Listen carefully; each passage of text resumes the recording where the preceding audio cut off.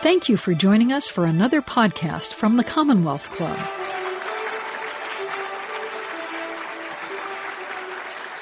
Hi, everybody. Thanks very much to the Commonwealth Club for having us. The title of our talk, Katie and I today, will be talking about fierce patient centricity as a catalyst for innovation in cancer care. I'm going to sort of start by setting the stage. Approximately 400,000 people every year are diagnosed with what's considered a rare cancer. Although they're individually rare, together, this group of underserved cancers make up approximately 30% of all cancer diagnoses in the U.S. Many of these individual rare cancers don't have a standard of care, or if they do, the advancement of that standard of care is much slower as compared to more common or less rare cancers. Rare cancer patients often are excluded from clinical trials, and generally the status quo for these rare cancer patients falls behind the pace of innovation that we see across modern oncology. A little bit of data. I promise I don't have too much of it.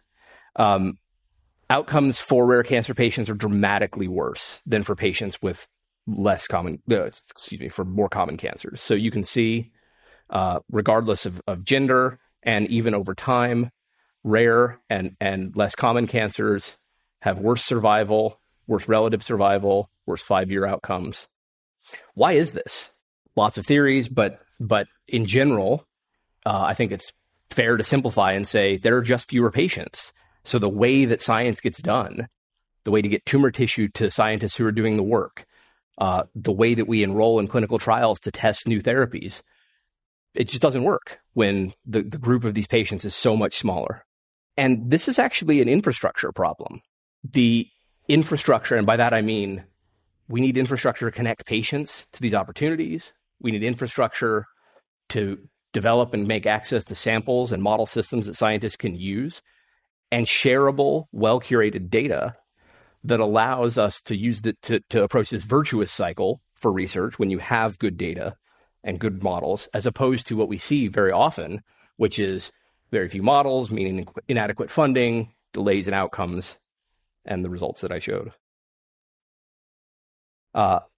In terms of where does that infrastructure come from, I really like this quote from the Parker Institute, where I worked until recently, that a monumental problem in research is structuring all the complex patient biological data into a single system.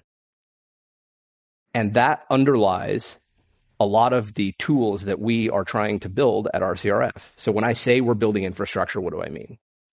I mean, we have tissue and electronic health record donation, where patients anywhere in the U.S. can donate their living cancer tissue and their medical records for research.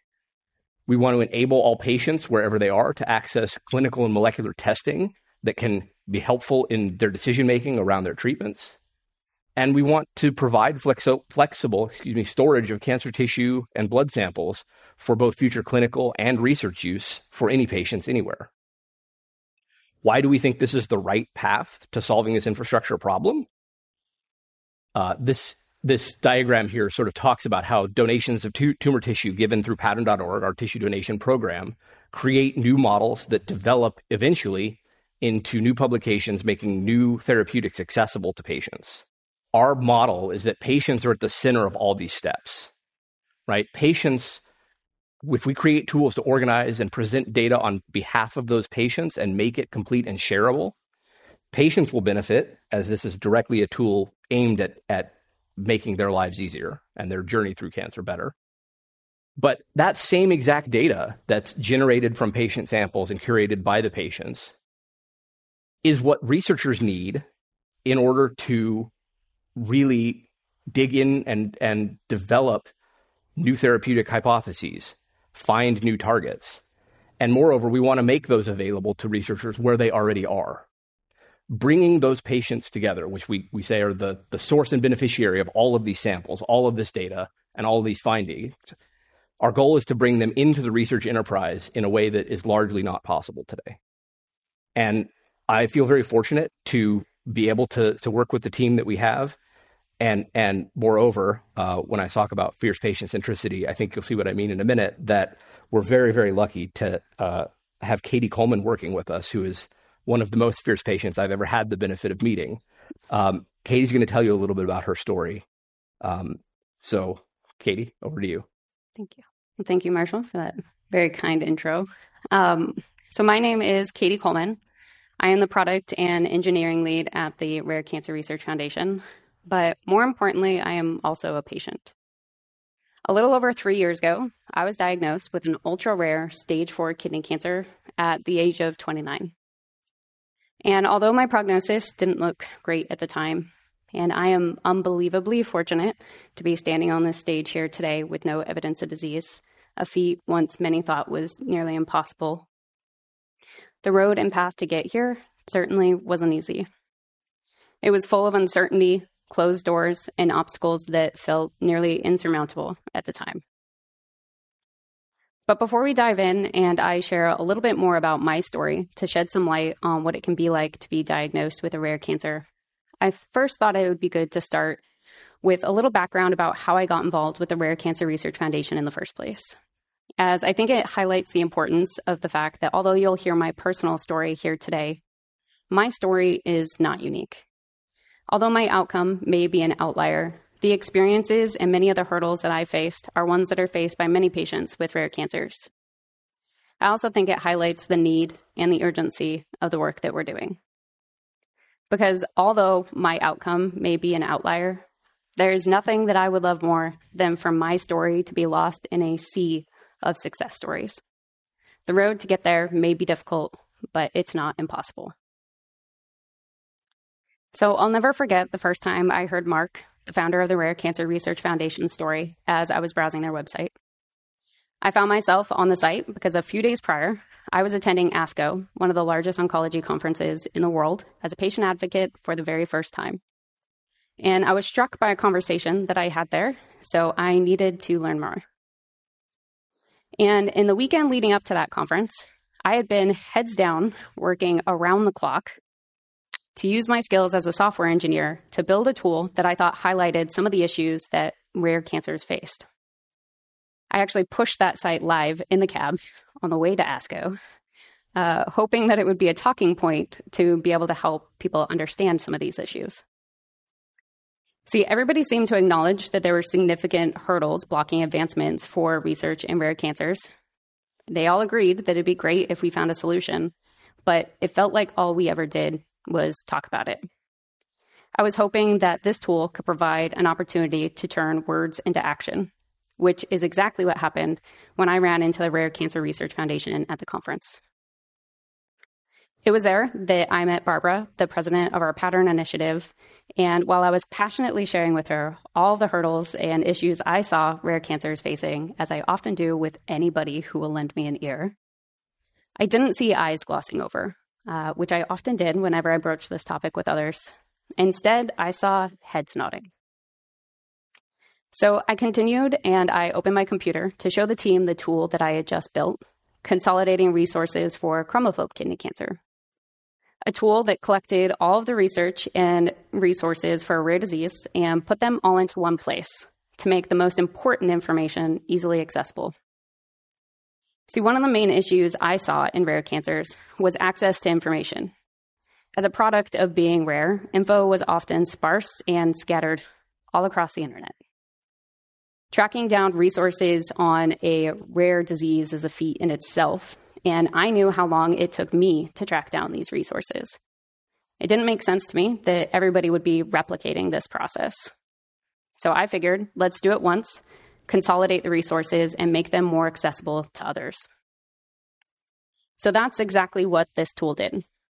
It collected all the latest research papers, trial data, institutions, providers studying the disease, any existing cell lines, research highlights, and organizations supporting and funding research for it.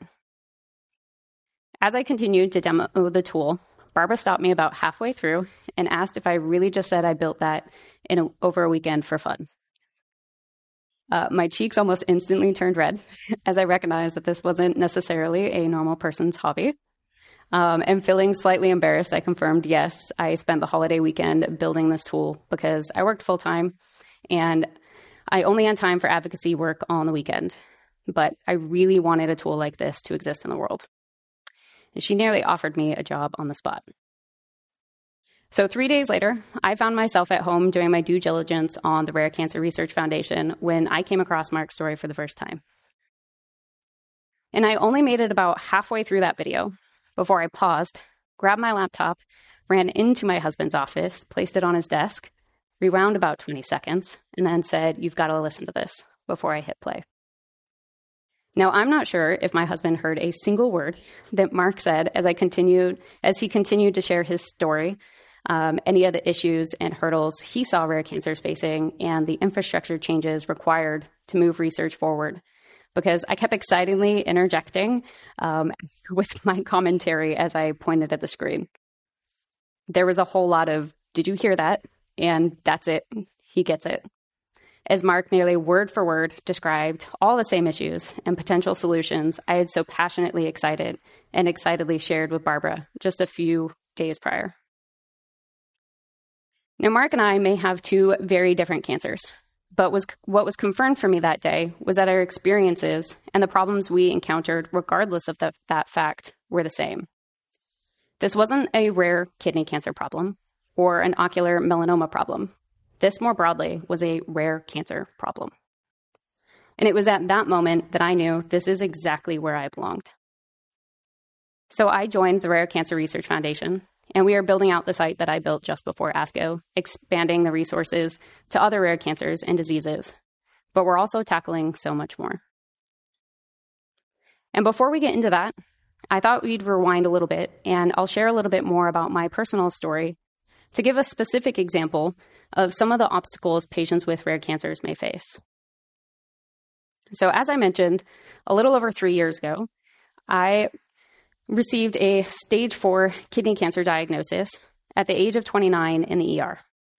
I was a newlywed, just married 2 months prior, and I had spent the last year and a half trying to chase down a diagnosis that everybody just assured me was anxiety. But I knew something was wrong. I wasn't medically trained, and at 29, I had no idea how to navigate the medical system. So for a year and a half, I fumbled around a system that wasn't designed for me. I never found any answers, just a ever-growing list of anxiety diagnoses growing in my chart. Generalized anxiety, social anxiety, health anxiety. The list felt never-ending, and I felt exhausted. I'd seen 9 different providers during that period of time, and I'd also asked many of them if we could rule out cancer, because this didn't feel like anxiety to me. But I was reassured on more than one occasion that I was too young for cancer, a stat that I would soon learn wouldn't be the only way that I would be an outlier. After a year and a half of chasing a diagnosis, my husband and I had just gotten married. We were building a new home and planning our future family when we found the cancer. Trying to ensure it'd be safe for us to have kids, I was doing one final push for my health and establishing care in the new city that we were moving to. It was during this period of time that I started to feel a hard mass in my upper right abdomen. I brought the mass up to my new primary care provider, who seemed a little bit overwhelmed trying to place my medical history since their systems didn't connect with all the others. But they assured me that it wasn't anything to be worried about and that the most pressing issue was getting my anxiety under control. But over the next few days, this hard mass just continued to eat at me. I had lost about 15 pounds over the last year, which had led to me discovering the mass. And now that I found it, I could not stop thinking about it. I knew this wasn't normal, so I gave it a few days to see if anything changed before I headed into an urgent care. And a few hours before I went in, I was actually on the phone with my mom, who, sensing the nerves in my voice, had asked what was wrong. I broke down on that call, telling her that I felt like everybody was missing something, that they weren't seeing the full picture. I told her about this new mass that I had found and how everybody was so certain that I was fine when deep down I knew that something was wrong. Half prompted by a spiraling Google search, I shared with my mom that night that I was worried that we had caught this too late. I was worried it was cancer, stage 4, and had already gone to my liver. A comment that still haunts me to this day, given the predicament that I found myself in just a few hours later. At the time, I was convinced that I had colon cancer and that this hard mass that I was feeling was an enlarged liver. which is exactly what I presented to the urgent care with. While there, a nurse practitioner had felt the mass, suggested that it could be an enlarged liver, and they sent me to the ER. And it was in the ER, after begging for a scan, we found that I didn't have an enlarged liver, but instead cancer. That night, we'd find that I had a 12-centimeter mass on my right kidney, larger than a softball, and what would end up being 15 or more tumors in my liver, stage 4 kidney cancer.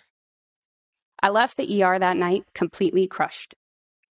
I didn't know anything about cancer, or stage 4 cancer for that matter. I was told I would meet with an oncologist, but I didn't even know what an oncologist was. All I knew was I was a 29-year-old newlywed who thought I had my entire life ahead of me. But it was now all slipping through the cracks, just like I did. The next few weeks after my diagnosis were a whirlwind. I may not have known anything about cancer at the time, but I knew I was going to need to ramp up my learnings quickly.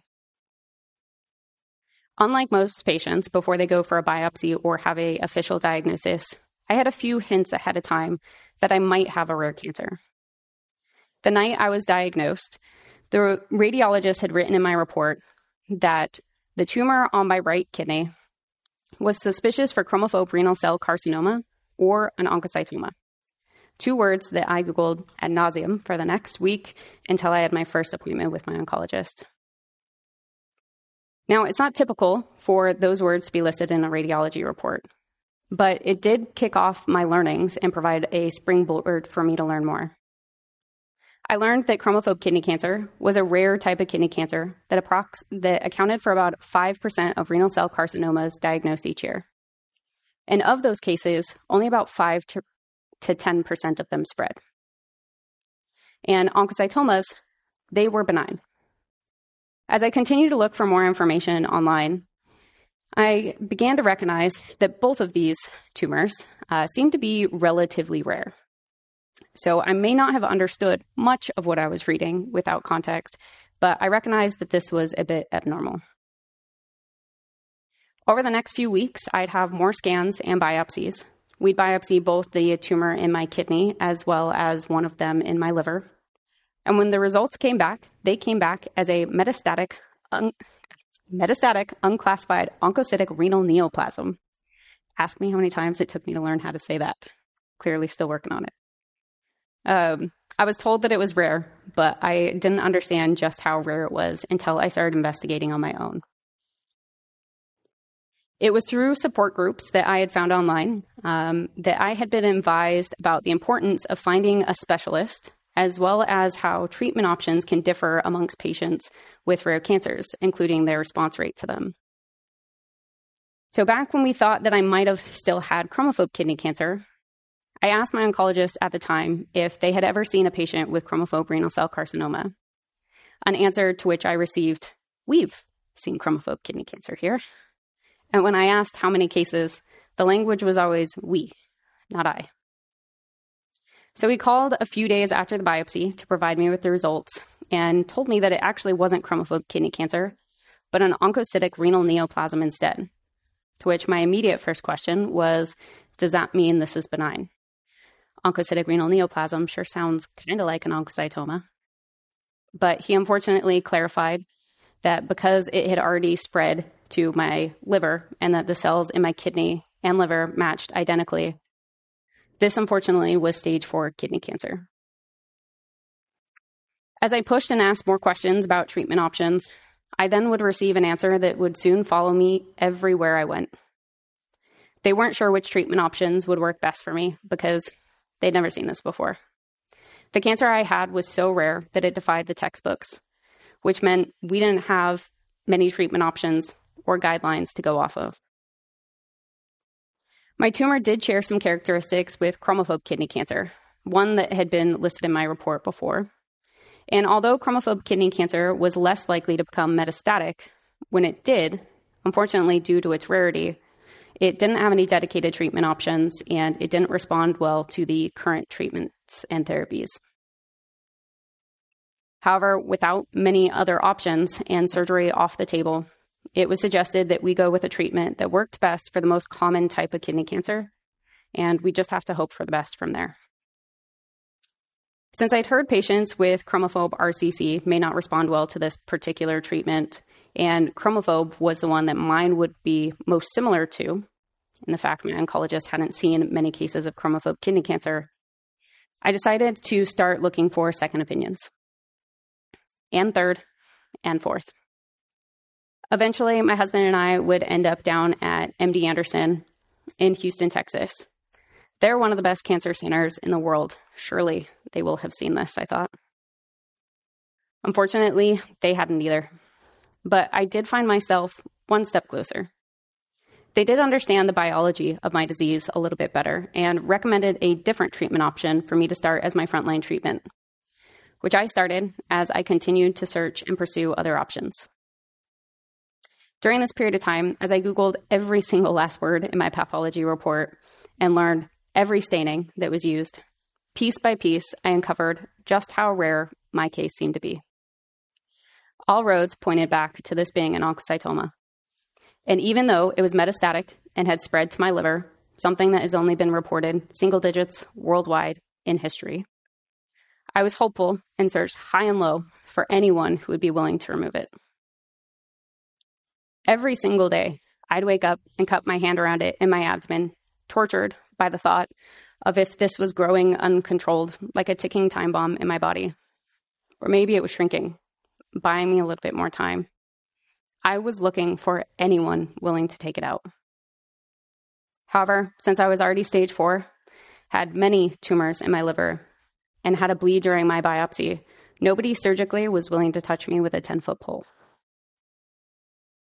But I was convinced that maybe if I had found somebody who had seen a case like mine, or had ever even heard of it before, maybe I would have more options. Although I was now being seen by one of the top cancer centers in the world, I'd come to recognize that because I'd called the general line in order to book a second opinion, I'd been placed with the first oncologist that could get me in. And while they were brilliant in their area of expertise, that area of expertise wasn't rare kidney cancers, which is what I needed at the time. When I'd gone through my initial consultation and we'd selected a treatment plan for me, I was told again that surgery wouldn't be an option, not unless we cleared all of the tumors from my liver with this therapy, an outcome that they didn't want me to get caught up in because this treatment didn't cure patients. My treatment goals weren't curative, but to simply prolong my life as long as possible. I understood that they were trying to level set my expectations, but I was looking for more. Every conversation I had was still laced with unknowns. I don't know. We don't know. We've never seen this before. I was determined to search high and low until I found somebody who had. I ended up switching oncologists to somebody who was a little bit more specialized in rare kidney cancers, a decision that changed my treatment plan from surgery is not possible to surgery is the goal. And I tried to contain my excitement, but felt like I could have leaped out of the chair in that first appointment. It was the first time that I had any sense of hope. Now, surgery wasn't guaranteed. I still had to respond to treatment to shrink a couple of the tumors before the surgeons would be willing to operate. There was a low chance that I could make it to surgery, but it was no longer no chance. I held out hope and kept pushing. During that same period of time, I was connected with the National Cancer Institute and the National Institutes of Health through an organization that helped support rare kidney cancers. And it was through that connection and my first telehealth appointment I had with the NIH where everything began to change. I held back the tears in that appointment as I sat across from a doctor who for the first time told me that they had seen a case like mine. And not only had they seen it, they thought surgery could be possible with a shot at a cure. Cure. Words no one in my case dared to speak before, as I had an ultra-rare cancer with extensive disease and one without a single proven treatment ever tried on it. Surely this must be too good to be true. They must be missing something. Just before my 30th birthday, I had finally come to terms with my own mortality and the fate that lie ahead. But maybe there was more. The NIH still couldn't promise anything. Although they'd seen cases like mine, it had been over 20 years, and they first had to confirm that this wasn't indeed a metastatic oncocytoma in order to operate. something that after obsessing over for 4 months, I was certain that I had. MD Anderson had even advised that this thing looked exactly like a metastatic oncocytoma. But since they weren't supposed to exist, we are carrying on with my diagnosis of a metastatic unclassified oncocytic renal neoplasm, my least favorite tongue twister. After the appointments at the NIH, they had requested my slides from my biopsy, ones that we not only had difficulty tracking down because I'd gone for so many second opinions, but ones that would also get lost, taking a very stressful and unexpected detour to a rural hospital in Montana along the way. An experience that would teach me not only what a precious resource tumor tissue is, but also how difficult it is as a patient to access information about it. My surgery and my future was held in balance, dependent on those few tiny slides making it to their destination. When they didn't, I spent days on hold, trying to track them down and find out where they had gone, only to find out that even though it was my tissue being sent, no one was authorized to give me any information about it because I was a patient. No one could tell me where my tissue was, who or which department it was sent to, or how much was left. It took a million phone calls, pleading and hours of playing middleman before we tracked down that because of a surgical error, the wrong packing slip had been put in with my slides, and my tissue had accidentally been sent to a rural hospital in Bozeman, Montana. A package that no one had seen arrive or could tell me how they planned to get it back. After many more hours of playing middleman and through a mess of tears and panic, I eventually found that not only had my slides not made it to their destination, but it was also the last of my biopsy.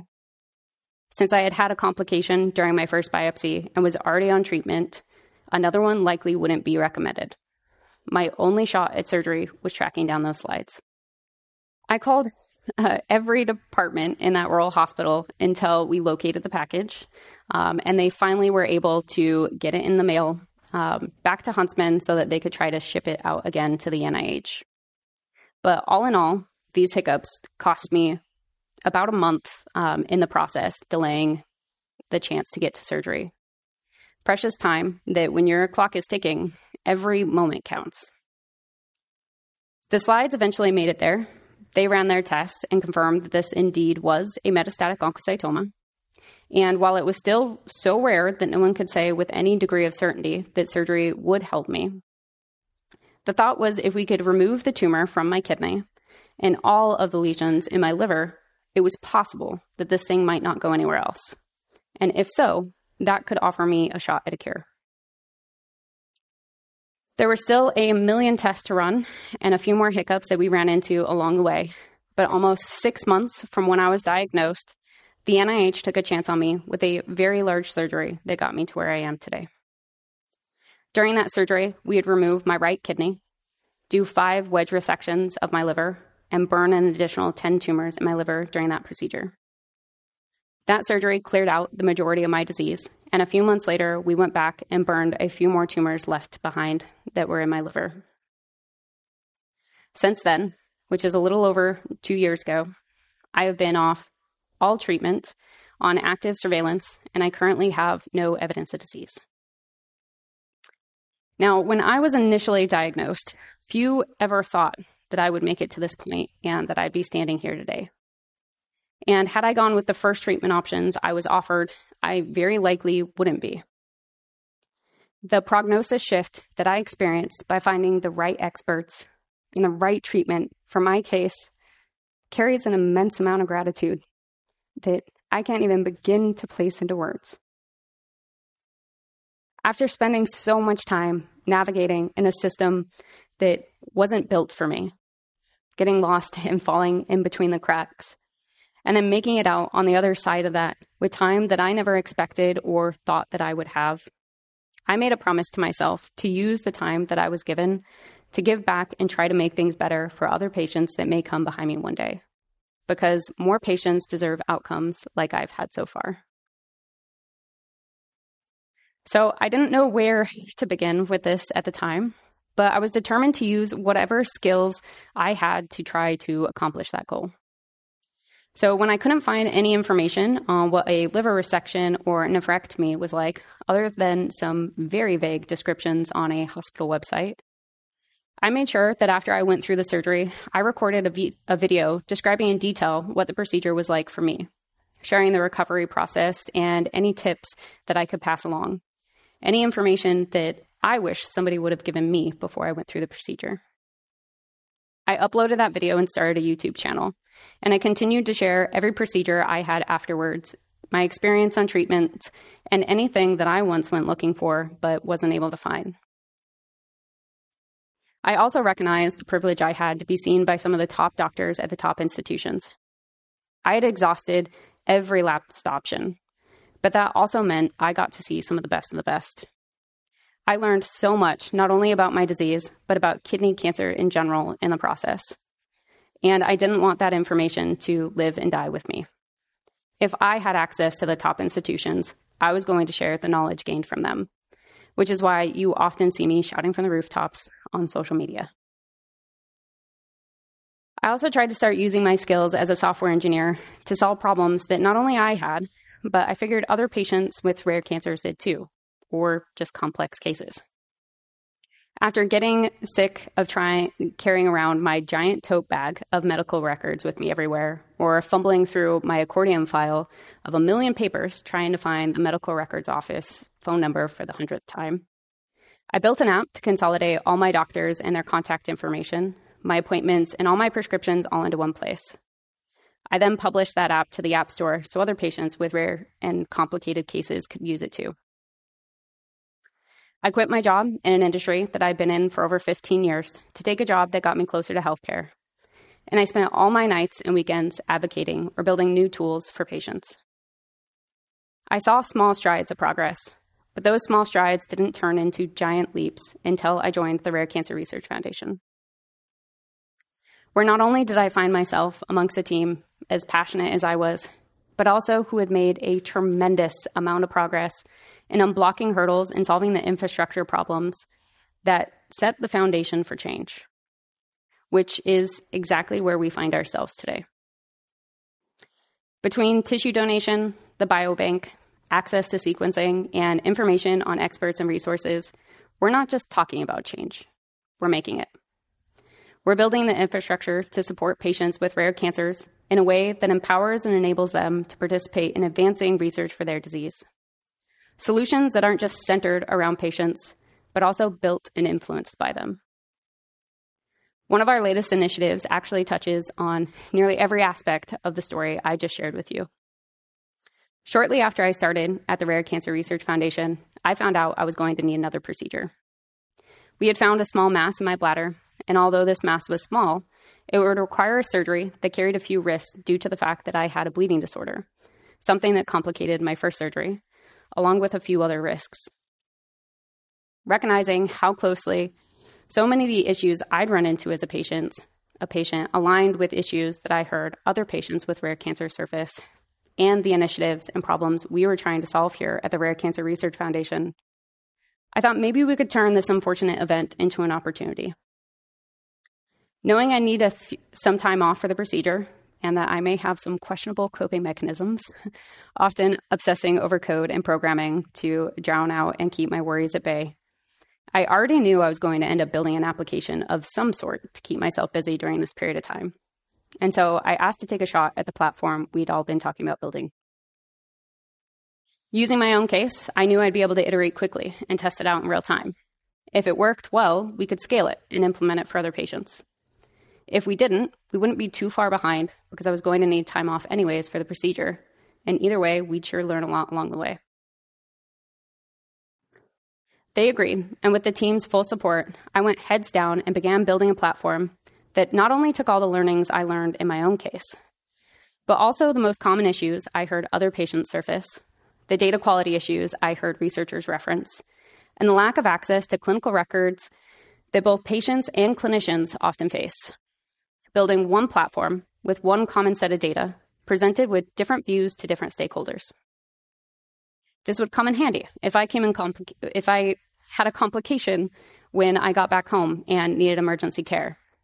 I could give the emergency physicians easy access to all my records in one place and the information that was most important to them. I wouldn't be needing my giant tote bag or my accordion file, and I wouldn't be distracting them with sequencing data or information that wouldn't be relevant to my acute care.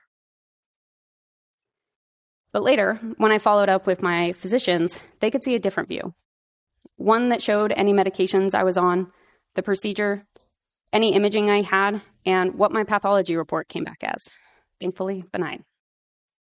All the same data and records, simply presented differently depending on who was viewing it.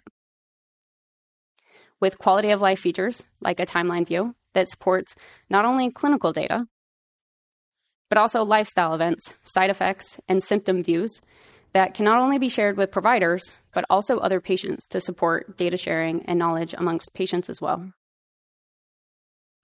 You can see this in my medications card, where you can see details on my side effects, when they happened, and the severity, alongside social links, like my day in the life on Cabo from my Instagram stories, content that I have the option to share with only other patients or researchers and providers too. The goal behind this platform is not only to allow patients to organize their own care and provide easier access to their physicians, but also to give them the opportunity to anonymize and donate their data to support research, enabling deep insights on rare cancers and patients often missing from the datasets. Today, this platform is currently in alpha testing, and I have used it numerous times in my own case. It's something that I wish existed yesterday for patients. It's also one of the core initiatives we've adopted here at the Rare Cancer Research Foundation that we hope to roll out to other patients in the coming year. I feel unbelievably fortunate to be a part of this team and the initiatives that we're pushing forward to bring better treatments and outcomes for patients through efforts that they have the opportunity to help enable themselves.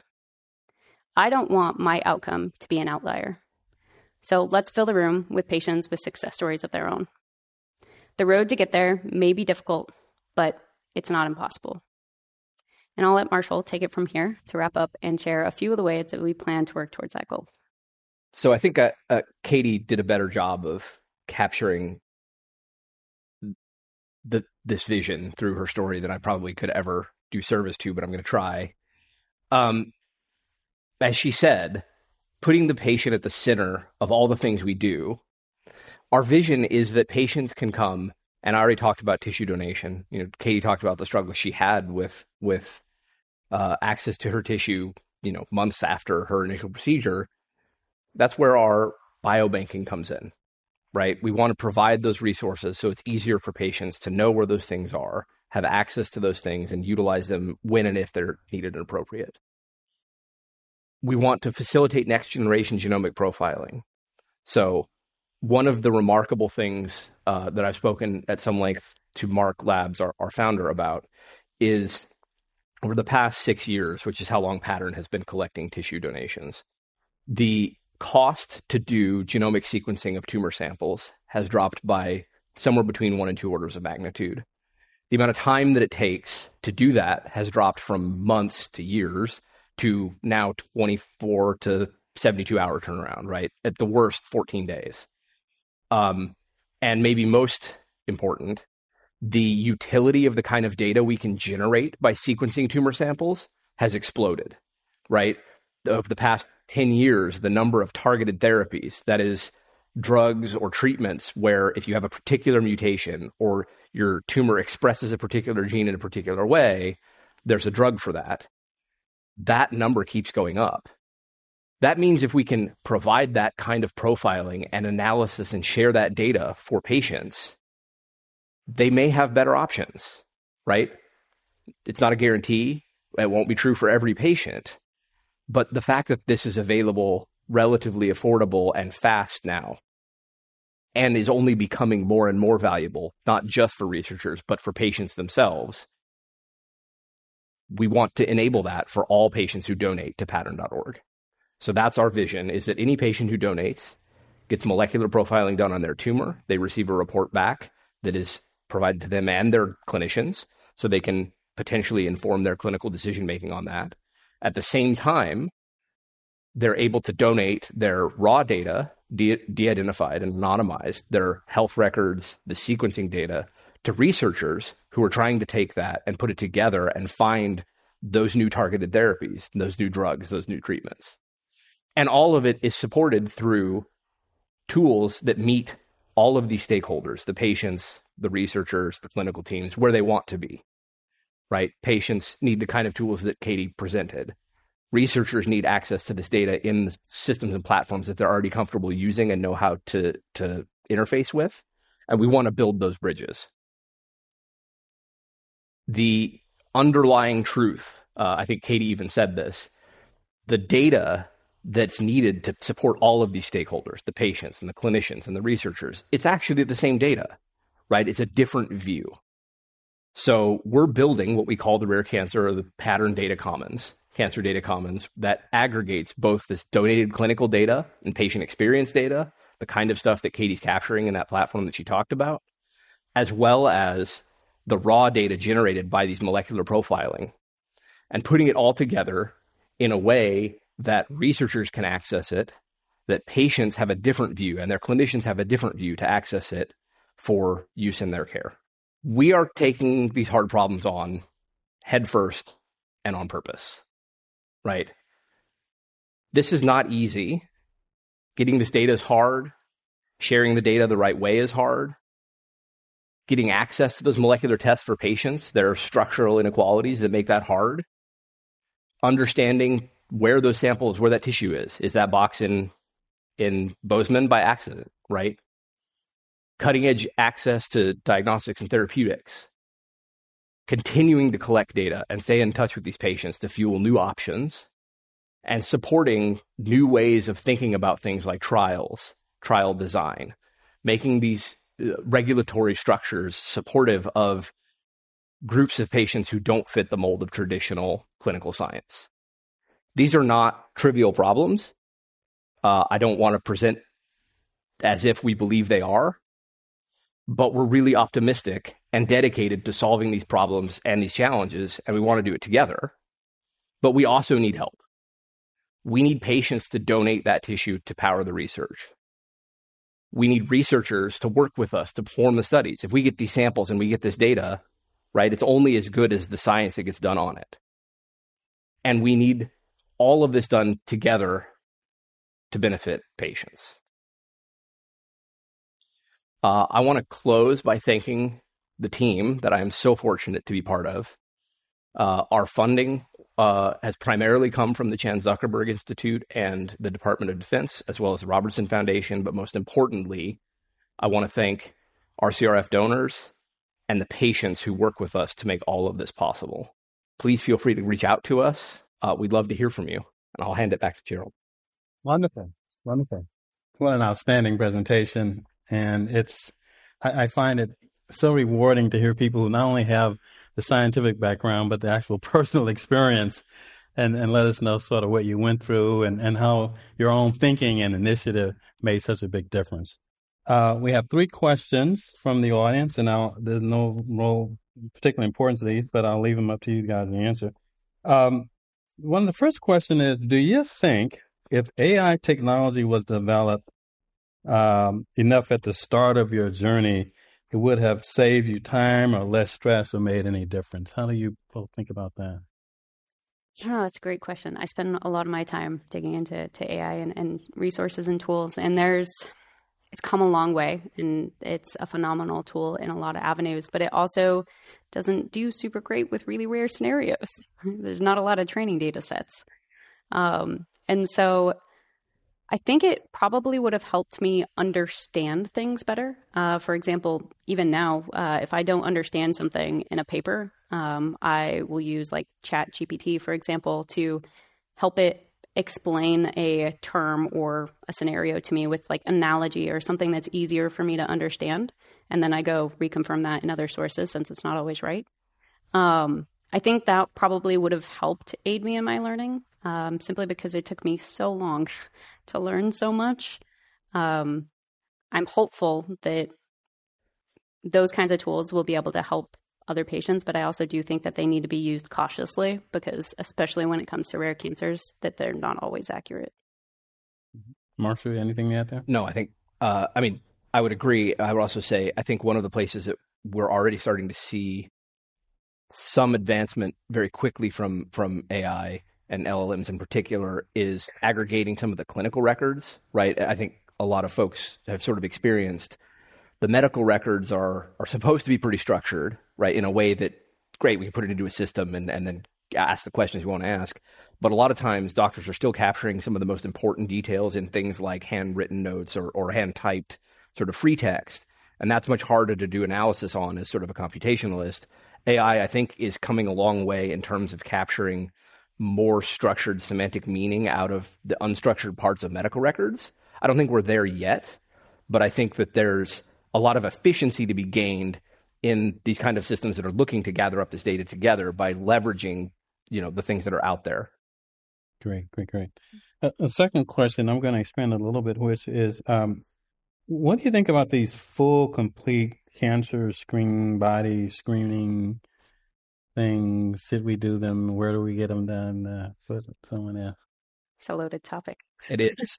I have mixed feelings on some of those because obviously as a patient myself who felt very off, and like I had symptoms that later we found out were related to the cancer, would have been nice to be able to get one of those and find it sooner. But at the same time, I also have had the experience through many different things through my diagnosis and learning more about the medical system to also know how many things are found incidentally. And when you find things incidentally, you have to go for workups. So the bladder mass that we found in my bladder that I talked about, that was kind of an incidental finding. And I had to go through a surgery, having a bleeding disorder that put me at a high risk. And that came back benign for me. But you can imagine, I mentioned I had a bleed during my biopsy for my liver, my initial biopsy. If you do that on somebody that has a benign lesion and then that person has a major bleed or a serious event, then you've really done more harm than you have in discovering it. And so I think it's a really complex issue because it does give more access to those scans and those things, but also has the potential to do more harm as well. Yeah, thank you. Okay. One last question, which is, what do you think the role of health insurance is in your story or in this whole space? Because it seems like some of this could be expensive and time consuming and all of that. Yeah, it definitely is. The insurance is, it's such a complex issue, especially when it comes to rare cancers, and there's so many access issues. It's a very complex topic in general. But I'll just say, for example, when I was on treatment, the very first treatment I was on, it was $22,000 every 14 days for the medication I was taking. And my insurance covered the majority of that. But you can imagine that is not accessible. That's not accessible for me. I would not have taken that medication had I not been on insurance. And the fact that these treatments and medications are not accessible to people who don't have insurance is a major issue. So there's a lot of things like that. And then there's also when the order was first placed for that medication, it was initially turned down for my cancer, which I think happens often for patients with rare cancers because you don't have treatments that are kind of designed and designated for your cancer.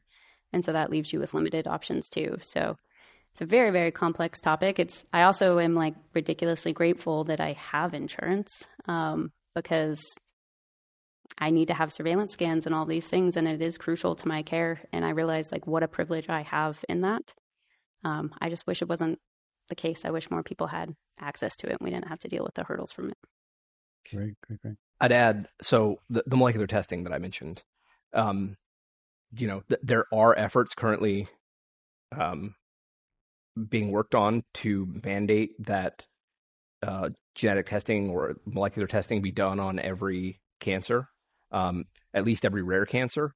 That it's not done, but there's definitely activity in that space. I think that there's a pretty credible argument that the cost benefit is quite good. When patients are already having a biopsy or already having a resection, there's minimal additional risk, and the upside is very high, right? If you can find targets that wouldn't have been known otherwise. So I think it's a great question because I think that adjusting payers' perspectives on how they can move the needle for patient outcomes is ultimately going to be a really, really important part of this discussion, whether it's for rare cancers or otherwise. But I think, in the personalized space, I feel pretty strongly that we should try to encourage payers to reimburse for tests. In Katie's example, this is sort of a pretend example in my mind, but if that were a targeted therapy and it wasn't the right therapy, right, and you could have picked a better option, as a payer, I would hope that you would prefer not to pay $22,000 every 14 days for the wrong drug, right? That is certainly the promise of personalized testing and intervention, is let's find the better option for you, because these treatments are so expensive. One course of failing the wrong initial drug could be $100,000 for a patient. So I think there is a credible argument that the finances could be really good for the payers if you get good at saying, yes, in fact, this is a better option for the patient. Great. Okay. Well, please join me in thanking Katie Coleman and Marshall Thompson from the Rare Cancer Research Foundation. And this program of the Commonwealth Club of California is now concluded. Please join us on our website for future programs, and we thank you for your attendance and your support. Thank you. You've been listening to the Commonwealth Club of California. Hear thousands of our podcasts on Apple Podcasts, Google Play, and Stitcher. If you like what you've heard, please consider supporting our work and help us bring 500 programs a year to listeners like you. Go to commonwealthclub.org/donate. Think your way around the world with our travel programs to exciting domestic and international destinations. And when you're in the Bay Area, please join us live at our events. Thank you for listening and for your support.